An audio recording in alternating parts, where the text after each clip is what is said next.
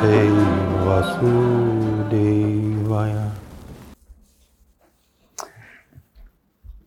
So,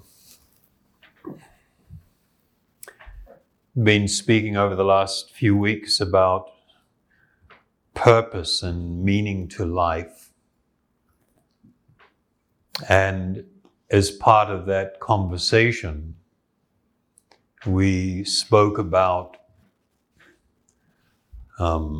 academic research that's been done that clearly demonstrates that when you engage in certain types of activities, they produce happiness. People actually become happier and they begin to develop a sense of purpose.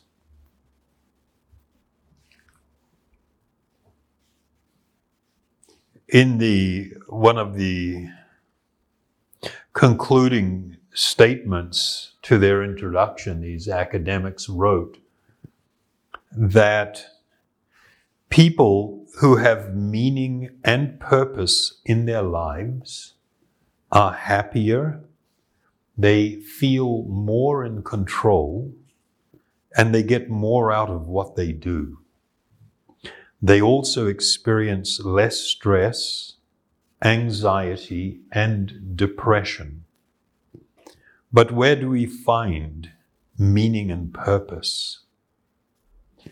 The answers vary for each of us, but they all involve being connected to something bigger than ourselves or ourselves. And this is, from a spiritual perspective, profoundly true. One of the things that we've discussed and talked about is that on the spectrum, on one side of selfishness or self-centeredness, and on the other side, selflessness. As one approaches and gets closer to the spectrum of self-centeredness, one's life automatically, because of the nature of your pursuit of happiness, the nature of your interpersonal relationships, the way that you see things, will fundamentally lead to, or produce at least, unhappiness. And when I say self-centeredness, I'm not talking about the bratty kid in the supermarket screaming because he's not getting his lollies. I'm talking about, us and how we have this powerful tendency to really look at everything in relation to myself. I decide what I'm going to do, what I'm doing with my life, the nature of my connection and relationships. Often it's about, I like it or I don't like it, what I'm getting out of it, what's in it for me. And this is of course, it's human nature, but we understand in the spiritual teachings of the Vedas that we actually have a higher and a lower nature. The higher nature is that nature that is closer to our deeper spiritual being, the soul itself. And when one becomes absorbed in that which is external and temporary, the mind and the body, then it produces this tendency to spiral down into ever increasing unhappiness and courses of action and the nature of our relationships. I think everybody has experienced this, how what's always amazing is when people get together with a view to marrying or committed to some partnership in life or whatever people are going to call it. Everybody starts out with the hope of happily ever after. Nobody sets out with the thought, okay, we'll do this for about, let's say, 3 months or 3 years, and then let's crash and burn. I mean, that wasn't the goal. That wasn't the objective. And things happen this way, not just by chance and because of the wind direction or something. It's a product of choices that we make and the types of consciousness that we choose to live in. So this idea of being connected to something bigger than ourselves, this can be played out in different ways. I mean, it raises the question, is there like a hierarchy of purpose or meaning? Is there some purpose or meaning that is higher than others? And that's a significant question. And how do you rate things? What's the way in which people will look at things or should look at things or experience things to uncover this reality? Well, a lot of it has to do, I mean, the question is, what is my purpose in life? What is the purpose of life? And the way in which you will answer that will be determined by what you consider your life. This is not a flaky idea. This is a really profound truth. And as we've mentioned numerous times before, the vast majority of people, they consider their life the time between birth and death. They call that their life. And the reality is that's not true. That's absolutely not true. This is not your life. This is just a series of events, a series of different things that happen to you or you bring upon yourself. Just a series of events. If I use that as my foundation to consider purpose, then these same things that we've discussed and what these academics have found out still apply. They still apply. The question is whether that purpose that we derive from that, the idea of kindness, the idea of compassion, of affection and love, the idea of doing good for others, is that actually the highest purpose? That's a serious question. There is another way of looking at life when I talk about my life. And this is the spiritual perspective. Life is a symptom of the presence of a spiritual being. Life does not arise from atomic particles. It can't. Atomic particles and matter don't produce life, in spite of some people proposing that they can produce life. No, it's not a fact. In the world, we are constantly experiencing two categories of energy. One is the material energy, that's all the stuff, the body that I'm wearing. But we're encountering another type of energy. These are animated, living beings. This manifestation of life, of being alive, signifies the presence of the spiritual particle, this other type of energy that manifests the symptom. And if I consider this is what life is, then when I ask the question, so what is the purpose of my life? Whoa, that's a whole nother question. If I think my life is the period in between birth and death, then I can come to certain conclusions, obvious conclusions. But if I relate to life as being my inherent characteristic, me as a spiritual being residing within this body, then I ask that question, what is the purpose of this life? That's like, whoa, now we're getting really serious. This is the really big question. Whether a person chooses to seek purpose in this period between life and death and the events surrounding, what goes on during that's fine, that's fantastic. Definitely people need to do that. But is it going to answer the very big question? The big question of who am I? What is my true purpose? Why do I feel alone? Why do I feel out of place? Why do I experience emptiness?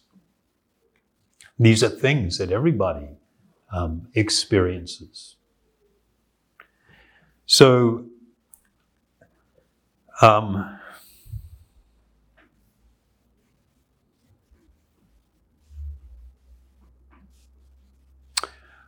going to address that second item that I raised. Your eternal nature. You are an eternal spiritual being. This, what you're calling your life, this body that you have on, the relationships that you're building in this life, these are temporary. They will pass and they will come to an end, as everything within the material world does. There is always a beginning and an end. My nature, my deeper spiritual nature, is as an eternal spiritual being. My desire for happiness, my desire for love, for permanence, for shelter, these are actually spiritual desires. They're not material. But when we try to fulfill them simply on the material plane, even though we might get a buzz and a rush and things might seem to be going okay for a while, invariably, things don't keep going like that.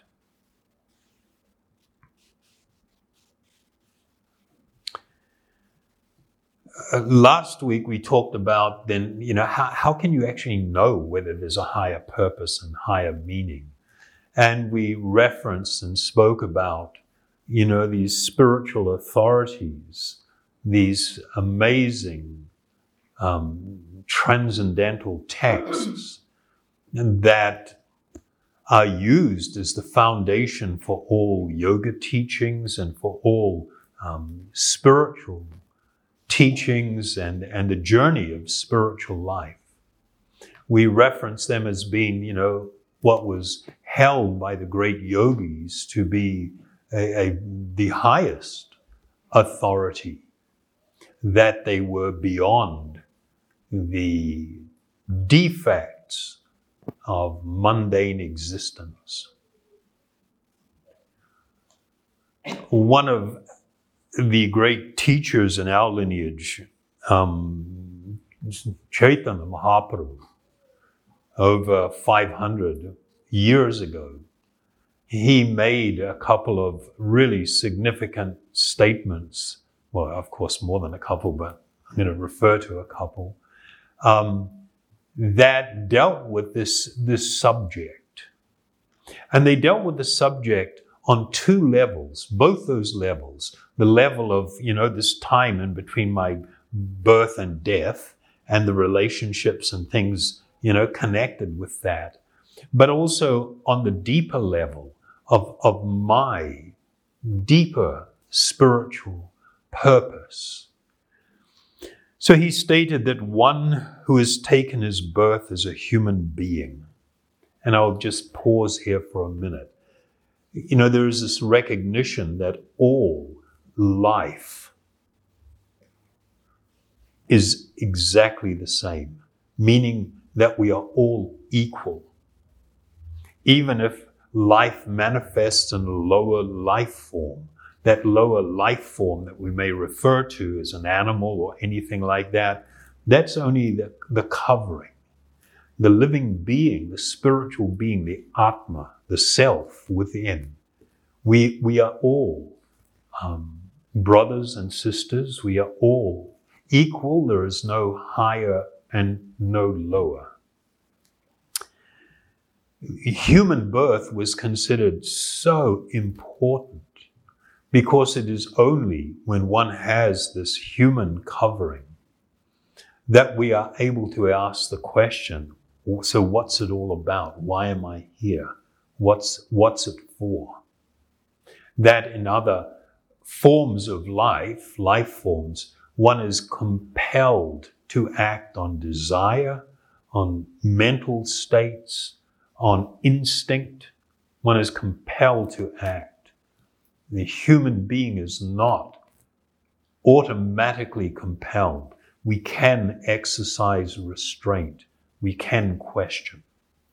So one who has taken his birth as a human being should, now two things, make his life successful and work for the benefit of all others. So we'll get to the first part of that in a moment.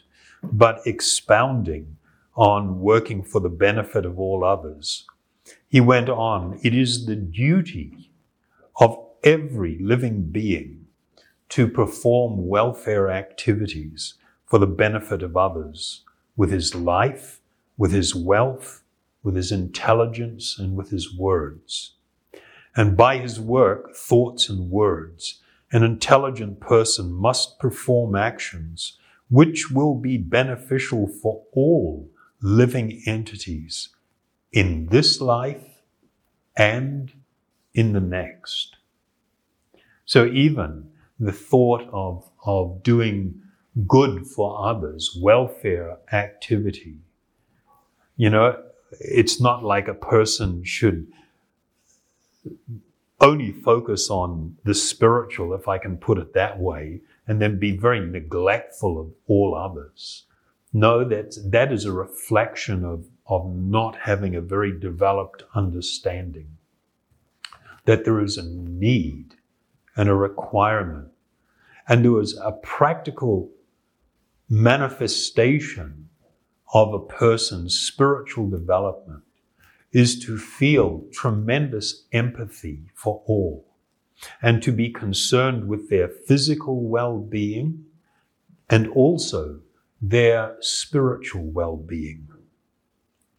So the reference to the first thing that he stated, that one should make their life successful, he defined that very clearly as it is clearly already defined in the Vedas and other authoritative texts, that you will only experience complete fulfillment, complete happiness, when one reestablishes this lost connection with the highest truth, with the actual Lord of our heart. So I'm going to read you a verse from the Śvetāśvatara Upaniṣad. And it states that the one supreme soul, Ishvara, who lives hidden inside all created things, he pervades all matter and sits within the hearts of all living beings. As the indwelling supreme soul, or Paramātmā, he supervises their material activities, and thus, while having no material qualities himself, he is the unique witness and the bestower of consciousness. So this theme is also spoken about in the Bhagavad-gita, which many people are familiar with. And in this conversation that was taking place in this part of the Bhagavad-gita, there was a description of the material energy, and that there was a higher energy also manifest within the material realm. And that was all of the living beings. And then it describes that yet in this body there is another, a transcendental enjoyer, who is the Lord and the supreme proprietor, who exists as the overseer and permitter, and who is known as the supreme soul. So I'll read another couple of texts, and then I'll just explain how the great yogis understood and experienced this reality, this truth. And in this, this is found in the Muṇḍaka and the Śvetāśvatara Upanishads, and also in the Ṛk-saṁhitā. And the same verses, they talk about, and this is something that we've actually completely lost touch with, that within our heart of hearts, there resides a transcendental personality. That transcendental personality was understood by the yogis to be the greatest friend, the actual shelter, the actual Lord of love and the Lord of my heart. This term that they used to describe this feature of the absolute truth was Paramātmā, or the supreme soul.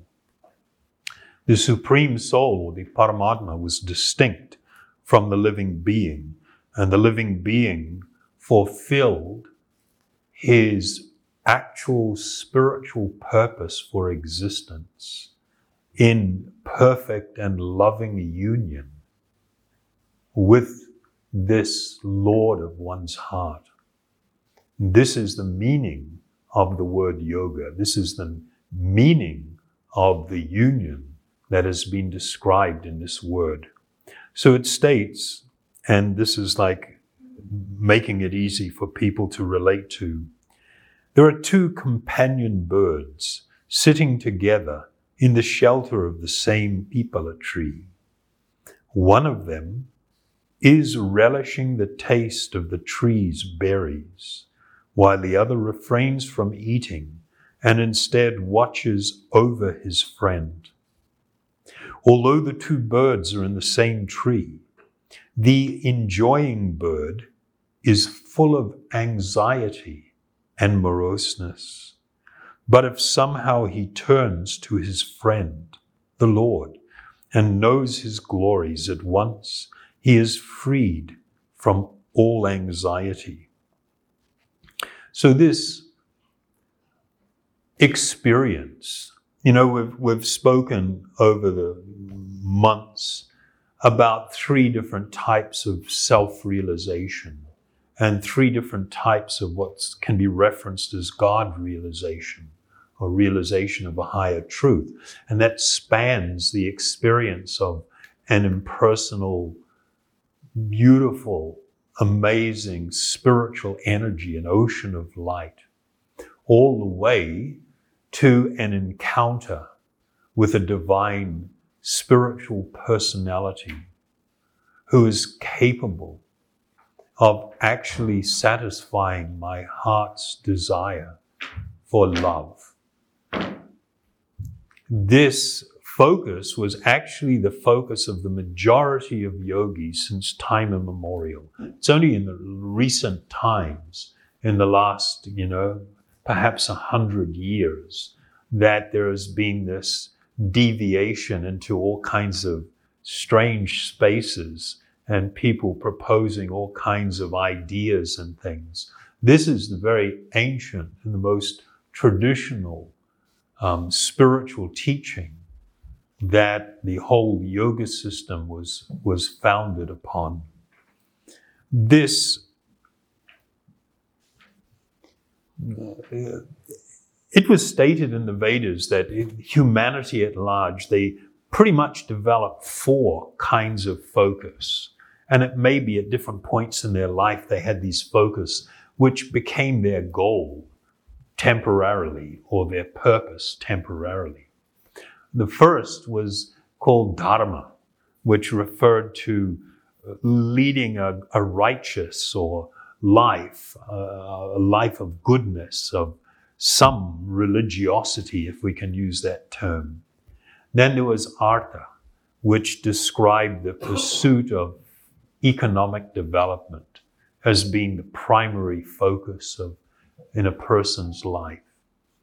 Kama speaks to the desire for sensual happiness, to experience different sensual stimulation and to revel in that. And of course, we've already discussed, even though that's the goal in most people's life, it doesn't factually produce happiness. And then this 4th goal was called moksha. Moksha literally means liberation, the desire to become free from the suffering nature of material existence. But it is described that while these 4 things were considered the focus and the epitome, the high point that different people would choose to direct their life towards, it is also stated that unless and until one can experience the most profound and sweetest experience of the awakening of spiritual love, when that happens, these other 4 things are seen to be insignificant, even though the whole world is focusing on these 4 goals in different ways and forms. So this awakening of spiritual love was considered the actual highest purpose of your existence. It connects with the very nature, the actual natural function of the soul itself. And it is described that this pure love for the Supreme Soul is eternally established in the hearts of the living entities. It is not something to be gained or acquired from any external source. When the heart is purified by the hearing and chanting of these spiritual sounds, then this love naturally awakens. So the process of this journey, this spiritual journey, is not an artificial imposition. It is about uncovering what is already there. Each one of you has a perfect spiritual nature. That is your nature, which has been temporarily covered by material consciousness. You don't have to become a great person. You don't have to have unique ability and talent. We are speaking about the very nature of the soul itself. And the process of yoga is really about uncovering what is there, what has been buried and forgotten for so long, so many lifetimes. And by this process, this awakening can occur, and this natural expression of love for the Lord of our heart will naturally manifest. And in this state, there is no higher perfection to be had. So whether one wants to attempt to go in that direction, or whether one doesn't want to have any interest, there is a need, though, to adopt these sound and real principles that make it so that we can experience significantly more happiness and become free from a great deal of the distress that comes from a self-centered existence. Okay? That's the conclusion. It's a big subject. Was that okay or what? Everybody's so quiet. It's totally far out. I'm telling you, this is not a theory. This is not some flaky idea. This is a genuine spiritual experience and revelation that each one of you can have in the highest degree. One simply needs to have the appropriate means to effect this removal of all the fog and dirtiness and things that have covered our heart of hearts for so long.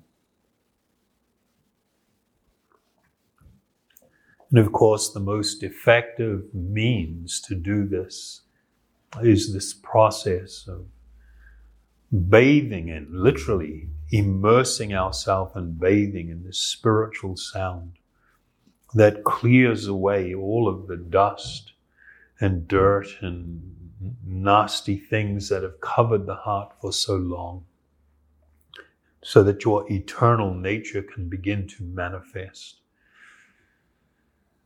Okay, so